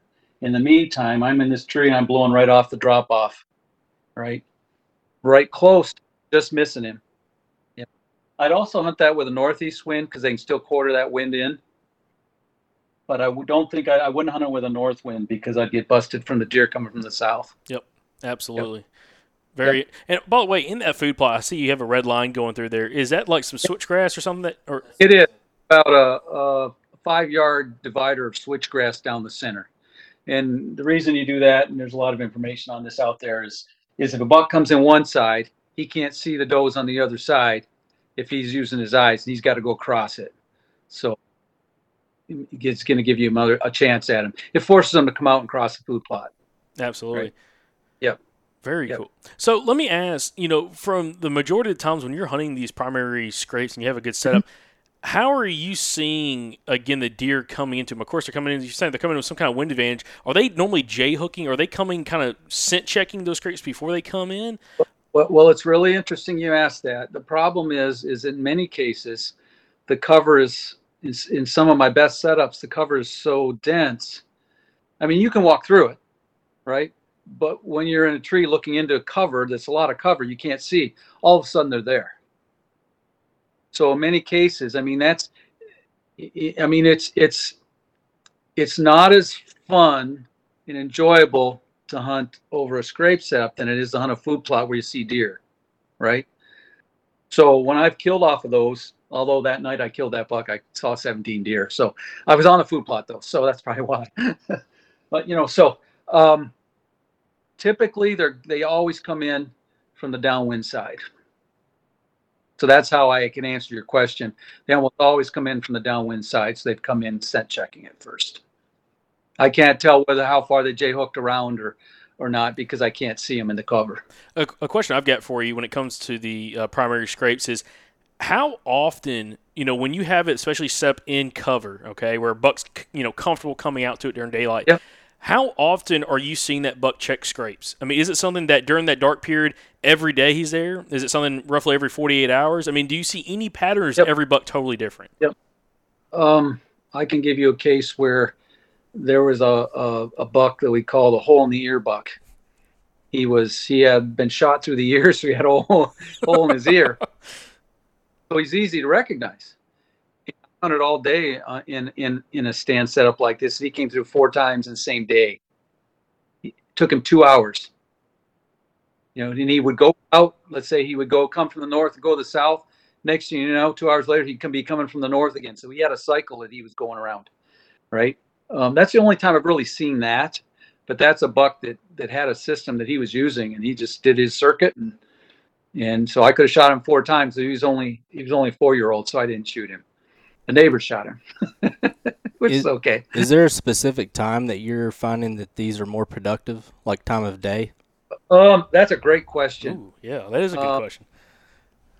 Yeah, early in the morning, midday-ish, 11 to 1, and after 4 o'clock. There's been very few come in between 1 and 4 in the afternoon. So they could produce all day long, but those are kind of like the highlight of movements. Yep. You just never know when something's going to come in. I mean, the big 160 some inch we got last year on my property. I almost killed him one night. The wind wasn't quite right. I'm so anal about the wind. In each setup, I've got drawn out. This is the best wind. This is a secondary wind that can be hunted, and it was a secondary wind. And this guy was such a good buck for Michigan that I said, I'm not going to do it. I'm not going to go in. And I had him on camera at 6 o'clock. I could have killed him, but we eventually got him. So yeah, you never know when they're going to come in. Yeah, that's what makes it fun, right? If it was easy, it wouldn't be as much. We wouldn't all be as passionate about it. Well, Greg, let me ask you. Yeah, let me ask you, is there anything that we're kind of missing, though, in this kind of the whole step and the premise of how you approach, primary scrapes, the location, the setups? I know we talked a lot about that, but is there anything else we're kind of missing in the grand scheme of things of kind of, putting everything together and capitalizing on it? Well, I really want to stress something you said earlier, is the fact is the advantage this way that I'm doing it is I can put this wherever I want. I can do a setup in 20 minutes if the area is ready, right? I can go get my 8 branches and come in with my power drill and my little package of screws and my saw and my zip ties, and I can put branches in there and put posts in and everything in 15, 20 minutes. I can do it by myself, but I got bad shoulders, so I like to have help because reaching up kills me. But so that's probably the biggest thing is being able to put and create a primary scrape where you want it, not where it's convenient, but where you want it, where you have the biggest advantage is the key. And by having more than a single branch, trying to have, even if you're just going to pull some branches down, don't do just one, do a group of them, right? Because the more branches you have, the more action you're going to get by other bucks. The more other bucks come in, the more competition you have, the more action you're going to have in that zone. So that's the other principle of what I'm doing is I'm trying to maximize the scent so that there's more deer coming in, and any deer that wants to come into that wants to hit a branch, he can, because there's so many branches. Like I said, the most I've had is 7 good bucks at once come in. Vertical drop sets, or let's say you got trees that are there and the branches are a little bit high, right? And they're not the right tree. Like white pines, we get in Michigan, we get scrapes underneath white pines, but they never chew on the branches because I don't think they want to get that pine tar in their teeth like we don't want on our hands, right? So what you do is you go cut your basswood branches or whatever branches you're going to use, and you make sure you have a Y branch coming off it. You pull that branch down, and you go over the top, and you zip tie it, and you have a vertical drop. It's very effective on the edges of food plots. Like I did a setup on my property. I got a cornfield, a switchgrass, about an acre switchgrass field, and a tree line. And on that tree line, I went in and I brush hogged. I used my zero-turn mower. I mowed underneath the trees, but they were all the wrong tree type. Then I came in and I zip tied 15 licking branches called vertical drops. Okay, I did that 3 weeks ago. I went there. I went on vacation, and this last week I went and I checked it. I've got 14 scrapes.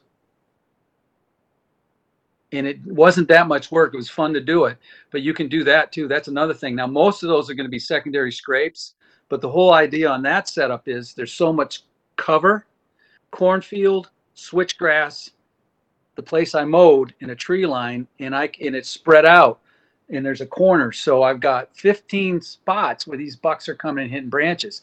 Any buck coming to that field is probably going to hit a branch, even though it's a secondary scrape, and I can still kill him. Ooh, okay. Yeah, that makes really good sense. So, just for the people that, again, some listeners get upset with me when I try to rehash something or just try to better explain stuff for the listeners. But I'm going to do it right here. When you're talking about a vertical drop, you're talking about you're cutting a branch that, say, is the basswood in this situation. That's kind of the right, 4 foot long or so. Yep. Mm-hmm. And then you're finding an overhanging branch that you are then zip tying this branch, hanging it vertically. It's not horizontal; it's vertical, dropping straight down. Vertical to 5 foot. I put those at 5 foot, a little bit lower, so they can get their faces in it because it's straight down. Yep. Still, exactly. You still want the leaves and everything on there, right? Absolutely. Yep. This is. I like that too. Now, so what's the tactic then when hunting secondary scrapes? Because that's something I hear a lot of people talk about hunting. That's what they're hunting. They're hunting secondary scrapes as a scrape line or something. What is the tactic hunting a secondary scrape or a scrape line versus the primary scrapes? The thing about a secondary scrape line or scrapes like that is you don't really know when he's going to come through there or why he's going to come through there, right? Is he coming through there a lot? If you find, like usually if you find a scrape line like that, you're going to have rubs too, right? And so if you pay attention and you go through there and you see there's 4 rubs, you come back now there's 6 rubs, you know he's coming through there pretty regular. So I might hunt a secondary scrape line like that. But what I've created at my property there, where I've got the 15 branches and I have 14 scrapes now because one didn't get hit, that the food source is right there and there's good cover. I know the bucks are going to move through there every night. I don't know if he's going to come through that corridor every night. So I would rather hunt that close to the food plot one than maybe a corridor through the woods, because he may be doing it at night and you don't know unless you have a camera there, right? So if I had a setup like that, I'd be putting my Send Me camera, one of those out there, and trying to get a picture of when he's coming through. And that's the other thing. Let me talk about camera data. I don't know what Bill covered, but when I look at camera data, if I ever get a good buck coming in, I want to know what time he was there and what was the wind. And I'll document that because I know that if I get the same situation, he may do it again. That's the wind he prefers to come into that setup. So I'll look at that data and say, okay, I'm after this guy. Whenever he shows up anywhere, what's the wind and what time's he coming in? That camera data is very, very important.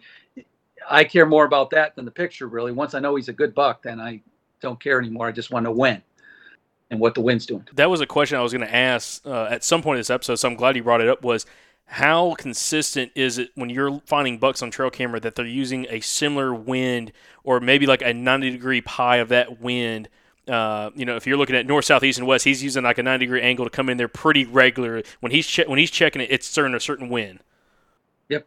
So that does happen, but it's really it's the whole adage that mature bucks are like ghosts, right?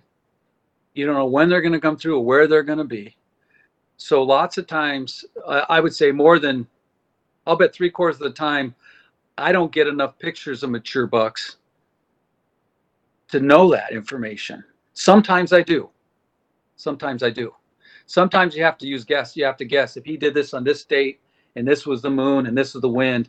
If you get duplicated conditions, I'd hunt it because you just don't know, right? Kind of like the buck behind you that you gave an example with earlier. Yep. 28 days later, 29 days later, you were back in that same spot. Same spot, and I killed him. Yep. Mm-hmm. So this brings up a question because at the time of the year, I'll kind of explain a little bit about our listener group because it'll make even more sense for you. You in the Midwest right now, we're coming into October. The rut, is looking, a month or so away. We kind of started November is when we're kind of really rolling into it. But down here in the Southeast, in our example where we're at, in Alabama, you can truly hunt pockets of the rut throughout the state because we have different introductions of deer from different places of the country from late October through the end of season in February. And some of our listeners have December ruts, some of our listeners have January ruts, and some listeners down in the deep south have, literally a last week of January or first week of February rut. That being said, kind of opening that kind of door here, and it's not just all November ruts for a lot of our listeners, even though we do have guys that live up by you that do listen. Is it too late right now to set up some of these primary scrapes for some of these guys? No. So here in the Midwest, I really try to get people to have them set up by September 1st, right? So the scent can get out of the area. They can start hitting them. If you set these up in October for the November rut, you've really missed it a little bit because the deer need time to find them, start hitting them, et cetera, et cetera, et cetera. So if you're out a couple months from the rut, I would absolutely set these up. Absolutely. And the other thing is that I don't care if your rut's in October, November, December, January, the moon is the same. When is the dark day? When is the movement period going to be? They're going to show up on cameras. When's the breeding going to be? You kind of know, right? The calendar tells you that. So yeah. That was one thing I was really wanting to ask because I know some of the listeners are probably like, oh crap, I'm like, Greg's talking about doing it in the springtime and all this kind of stuff. Is it too late to be, to have it, done? So I'm glad you're able to kind of bring that up because I think a lot of people now, after hearing this episode, especially some of the private land guys that are either, have their own private farm or they're leasing property or they're part of a hunting club where there's quite a few guys on one property, are now probably thinking like, hey, I'm going to go out and try to implement some of this stuff, which I would personally if I had more private land. And then for me on public land, I'm just trying to think, where could we implement something that people aren't going to mess with? That's what I'm thinking of. And the thing is don't get disillusioned if you're not successful, right? Because licking branches work anywhere in the country. Primary scrapes work anywhere in the country. The deer, if you give them the right setup with the right branch at the right time, they cannot walk into an opening and not hit the branches. They can't. It's wired. It's the way they're wired. So if it doesn't work, then you've done something wrong. Either it's scented, it's too much scent you left, or you got predators, or there's too much pressure from the neighbor's dog, et cetera, et cetera, et cetera, et cetera. Pressure and the pressure you put on as a hunter on your property is really, really crucial. I got two guys that help me plant the food plots and all this and that, and they're my partners on the property, I'll say. And after September 1st, if you don't have your shooting lanes cleared out on your rifle spot that you got, you don't get to do it. After September 1st, it's hands off. You can't go in there. The only way we go in there is to check game cameras. And that's minimized. So why is that? Because we want to have, when we go in to hunt those setups, we want them to be totally natural. That's why I do it in the spring. I don't want to have any pressure on those deer because there's pressure everywhere else. You go outside my property line, there are stands everywhere. And there's hunters all the way around, right? And when the deer step off my property, they get nervous. When they're on my property, they wander around in the daytime, right? If you want to make your deer nocturnal, ride your four-wheeler all over the place through your property and, walk your dog through the property. I mean, you pay your taxes, you do what you want on your property, but we all love to walk through the woods. It's a fun time, but it's hands off right now. Greg, we're kind of getting to like kind of the latter part of the episode. Is there anything else that you've written down or anything else that you want to cover for the listeners to kind of even have a better idea of kind of what you do, the process, or any other kind of tips for the listeners? Well, I think if you're a private landowner and you're going to bring somebody in to help you develop your property, make sure you ask them, okay, how are we going to use this for ambush? Because there's so many people that have had, I'll just say they came in and they hinge cut 2 acres and they put a food plot here. And I says, well, why did you put it here? Because, okay, but why? Why? If you can't hunt this food plot or you don't have a way to hunt the corridor to it, why do it? So whenever you're developing your property, make sure you think about, okay, how is this going to help me be more successful in my deer hunting? That's really, really a crucial question that you got to ask, because otherwise you do the wrong things. People can develop a great property, have bucks running all over the place, but they can't kill them. And there can be lots of reasons why that is, right? No scent program, not managing pressure, walking in to your stand, at the wrong time. There's all kinds of reasons because the deer have the advantage in reality. That's a good point. I've actually now have 2 questions, and I might have this might be a 7-hour podcast. We're at an hour and 35 right now, but who knows? After I ask a few of these questions, where this goes. One thing is, how does dirt play a factor, or lack thereof dirt, for scrape location? If you're in hill country with a lot of rocks, how does that play a factor for location? It does. Deer like to throw stuff when the bucks are making scrapes. They like to throw stuff. I've watched them do it. It's crazy. They can throw stuff 20 yards. I don't even know how they do it. Right. A couple things. If you get a really, really wet fall and you got water in your scrape locations, they're not effective. We had a really, really wet fall 2 years ago. I can't remember when it was, but the deer weren't hitting them at all because there was no scent and it was wet. They don't want to scrape in water. I had standing water in the scrapes. So that's one thing. But having dirt that they can paw, if you have rocks in it, if you can't get them out of there so that they got some dirt to dig around in, you can always bring a little, this starts to get into anal stuff, right? You can bring some dirt in. I mean, if you want to make a bedding area in a marsh, you can do that, right? You just got to go in there and raise the dirt up. You got to bring some dirt in and make some little mounds. That can be done. It'd be great, phenomenal bedding, but it takes work. So there's lots of crazy ideas like that you can do, even if you don't have the right soil. But is that something that when it comes to soil, if I'm just thinking right now, so a brother of mine hunts in the Ozark Mountains in northern Arkansas. He's up in school there, in college there. And on a lot of these ridges, it's what we found out, and I talked to some locals, there's a lot of just limestone rock everywhere on all the ridges. But when you get to certain places, whether it's around fields, agriculture, someplace where there's sediment, that's where the scrapes that's where they're at. But then you get off that ridge, or you get off that little point of where that soil is really congregated, and there's like lack of that sign. Or you find the little drainage where there is more soil, and then again a scrape will pop up just because the lack of quality. So if you ask yourself, what are the parts of a scrape licking branch setup? Well, there's the licking branch is the main thing, right? Scraping the ground is a place where I guess it's where they leave scent when they urinate, right? So I'm guessing when I say this, my guess is there is scraping that goes on up there. You just can't see it. So you got to pay more attention to the branches, because what do we see when we walk through the woods and we find a scrape setup with a licking branch? We see the ground, right? I don't usually look for a branch. I look for the ground because it's easy to see. So my guess is that they're probably there. They're just not seeing them. Yep, and it's probably more licking branch aspect than anything. Yep, because that's still the way that they communicate. I guess that's a good point. A lot of people think of scrapes as the ground. They don't think of the licking branch. It's like that's like a secondary aspect for most people. Like they don't think about the licking branch. They think about the scraping of the ground. But it's really flipped. I mean, the licking branch is quite a bit more important.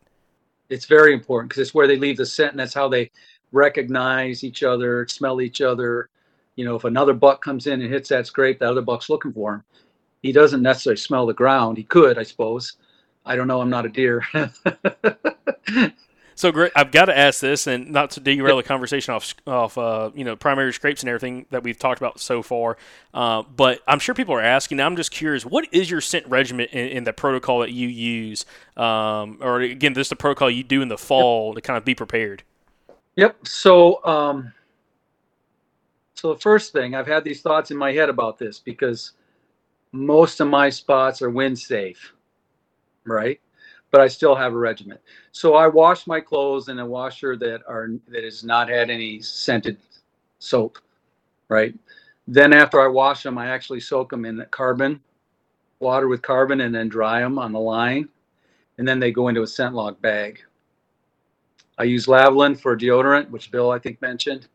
Lavalin is what was developed, I think, during World War II for the soldiers that were out for weeks and weeks and weeks without showers. So it's very, very good at controlling scent. So everything gets sprayed down. Your binoculars, the strap in your binoculars. I don't know if people realize that strap has a lot of scent. It's on the back of your neck where you sweat, right? So if you aren't spraying that down, even washing those sometimes, that can be a source of scent. Another thing that's a source of scent is your phone. The phones probably stink more than anything. So what I do is I keep mine in a Ziploc when I hunt. I can still use it because it works through the plastic. So phones are something that people probably overlook as well.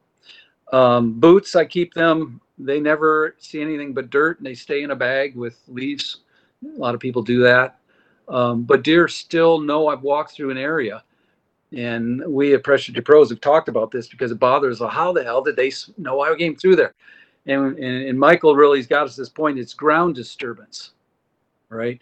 It's the fact you take a big boot of a man, it's disturbing a lot of ground versus a couple little hoofs off a deer.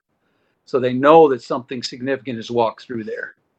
Absolutely. I've worked with, and she might be a future guest in the podcast. It's a dog handler out of Virginia who does a lot of search and rescue tracking, and talks about that a lot with her dog. And her dog actually found me. It was crazy. I wish I could have filmed it because that dog, I had the wind in my favor, and it followed ground disturbance directly to me, wind at its back. I did a J hook and everything, and he cut the J hook. It was crazy. It really was. I'm not going to lie, because I really tried to throw the dog off, and I didn't have a chance. But it's the ground disturbance. She talked a lot about that. It's like that ground disturbance that you're leaving. It's easy for animals that, again, aren't used to seeing, like, there's not any animals in the woods, unless you're a Bigfoot believer, that has a foot size as big as we do, okay? At least in the lower 48 for the most part. So it does disturb a lot of ground, and that does cause, that crushing. Like she talked about this, when you're stepping on grass and different vegetation, the crushing of that with your boot, like you don't notice it, but it's releasing odors and chemicals when that happens that a dog picks up on, and exactly the same with a deer, and they can, I guess visually, the way she describes it, it's going to be an interesting podcast if we do this, visually can kind of figure out that, hey, that's not, deer. And then also, now of course, it may be smelling some other, chemical that you might be, whatever that could be on you that they're also picking up on. But just that large ground disturbance is the number one thing that her dog will pick up on, other than, of course, just leftover scent. And she also talked about the winding aspect and how that dog will cast and be able to wind, and also be able to pick up different types of scent. It's really interesting because she's coming at it from a very scientific base background. It's really interesting, but awesome. Well, Greg, we absolutely appreciate you coming on this podcast. I want you to kind of plug some of your books, though.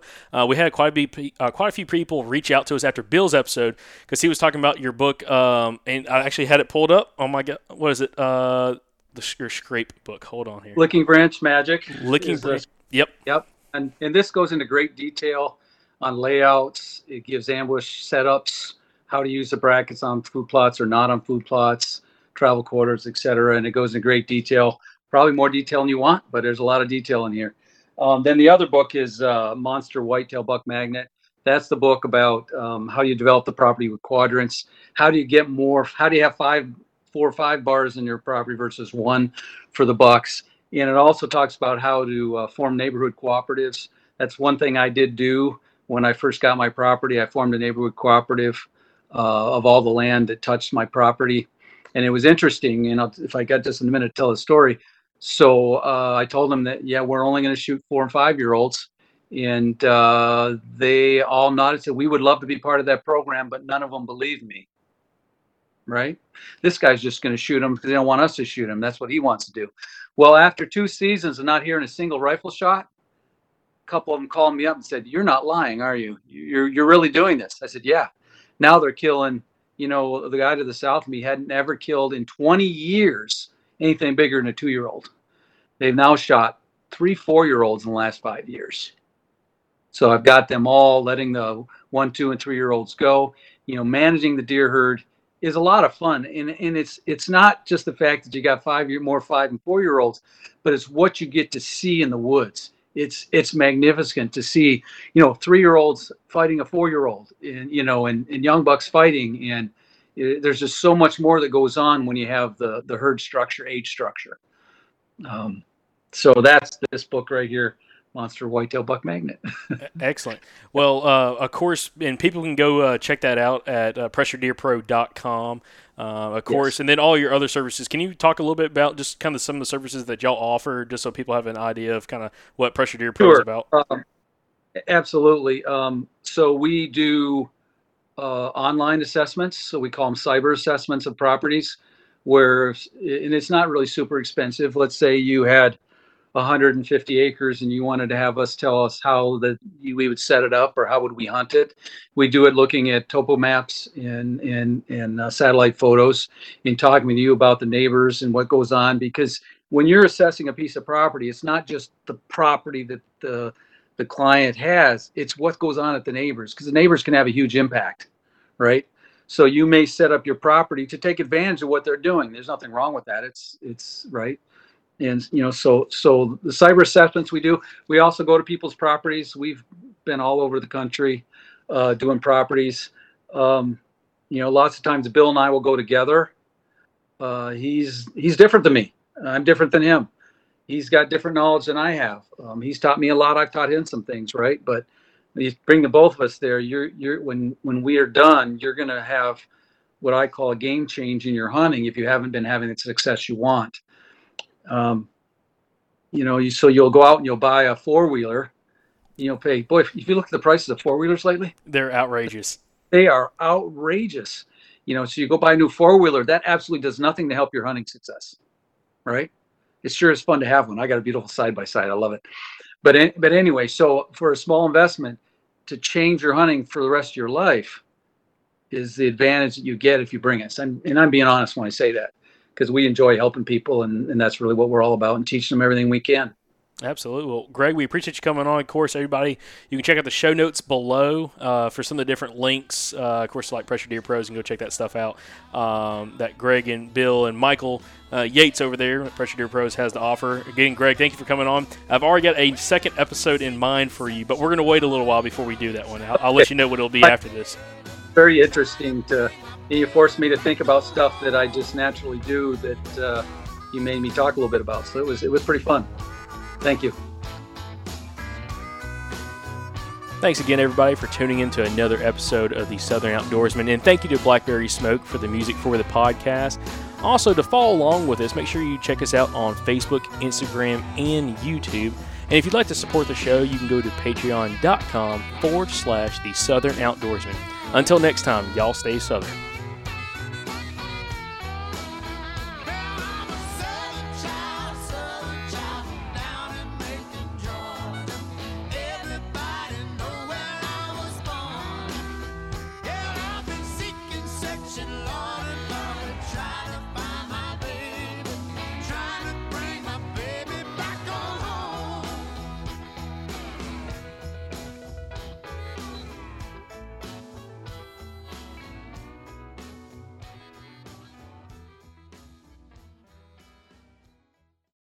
All right, guys, we're starting to get kind of close to summer here, and you know what my favorite part about summer is? The Mobile Hunters Expo. Y'all heard us talk about it a lot last year, and we actually got to meet a lot of you guys at that expo. Well, we're excited to announce we're going to be there again. This time it's going to be in Dalton, Georgia, June 28th through June 30th. We are going to be there all 3 days. We're going to have a bunch of past podcast guests there. We're going to have a booth where you can come by and grab some merchandise, and I'm sure we're going to be recording all kinds of podcasts there. If you're unfamiliar, the Mobile Hunters Expo is the place you need need to be. If you are the kind of hunter that listens to this podcast, this show was literally made for you. It is an excellent group of people that are going to be there. A lot of whitetail killers from around the Southeast are going to be there. You're going to get to talk to them, shake their hand, learn from them in person, make some connections. And guys, we get a lot of questions about which saddle should I get? Which tree stand should I get? What about this piece of gear? What about that piece of gear? How do I meet other hunters who want to hunt the same way that I do? You know, finding a good hunting buddy. The Mobile Hunters Expo is a place for all of that. So you guys don't miss it. June 28th through the 30th, Dalton, Georgia. We'll see you there.